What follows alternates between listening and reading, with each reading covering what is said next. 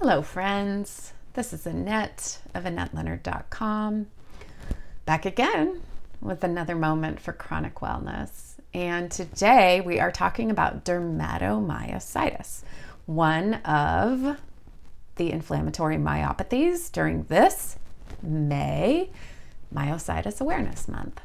So dermatomyositis, as the name kind of hints at, has some skin presentations. So the primary way that people first become aware that they have dermatomyositis is that it is accompanied usually by a dramatic rash.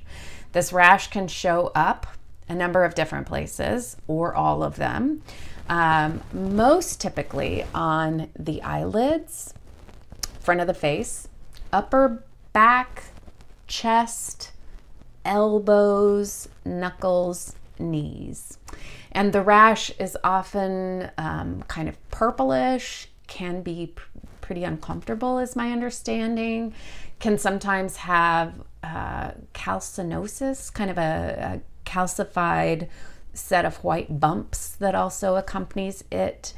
And I gotta say, in some ways, I think that the skin rash is a lucky part of the illness because it is so difficult to get a polymyositis or an inclusion body myositis diagnosis because the presentation is so internal and therefore subtle, confusing, misunderstood, misdiagnosed, hard to get tuned in the right way to get that diagnosis. And so the skin presentation of dermatomyositis means that it is more often caught more quickly and more correctly diagnosed.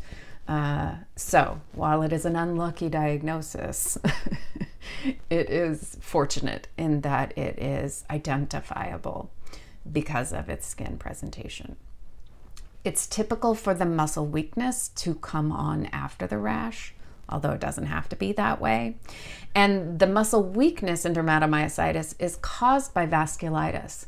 So inflammation of blood vessels causes the muscles surrounding those blood vessels to become weakened. And it's most often experienced first in the core or toward the trunk. So large muscle groups like your shoulders and your upper back, your quads, tend to be affected first, and it tends to be symmetrical. I remember talking to somebody who had dermatomyositis who first realized it because she was lifting her daughter and over the course of a few weeks became unable to lift her daughter. And she thought, man, has she just gained so much weight so quickly that I've become unable to lift her? And that, of course, was not what was happening. What was happening is that she was losing strength in her muscles so quickly that the task of lifting her daughter was becoming too great. I often hear other people describe symptoms that were familiar to me, like being unable to stand from a seated position without assistance. So, just being able to rise up from a chair is something I took for granted. And then all of a sudden I was needing my arms to try to lift myself. And then I was needing something higher than myself to push off of. And then I was needing somebody to pull. And then I wasn't able to do it anymore. And that was a part of my quads becoming so weakened that they couldn't lift me from a seated position. So these are some of the hallmarks, and some of it is progressive and permanent. What's true is that we do not have a cure for any of the myositises, any of the inflammatory myopathies.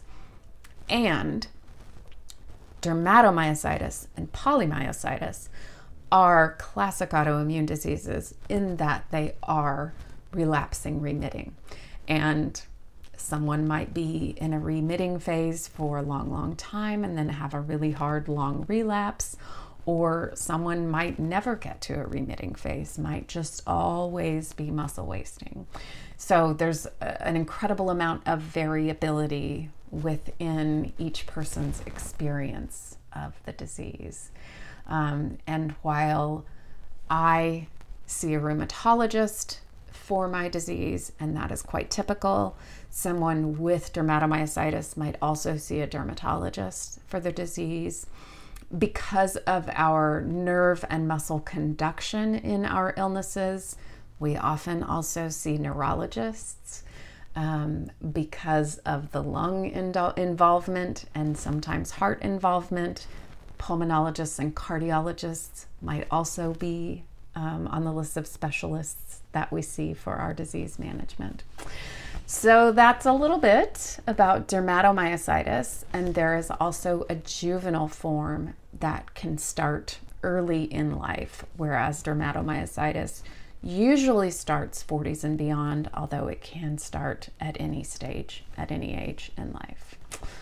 All right, that's today's update. And of course, I want to know from you about your experiences, about your questions, about whether or not you know anybody with an inflammatory myopathy.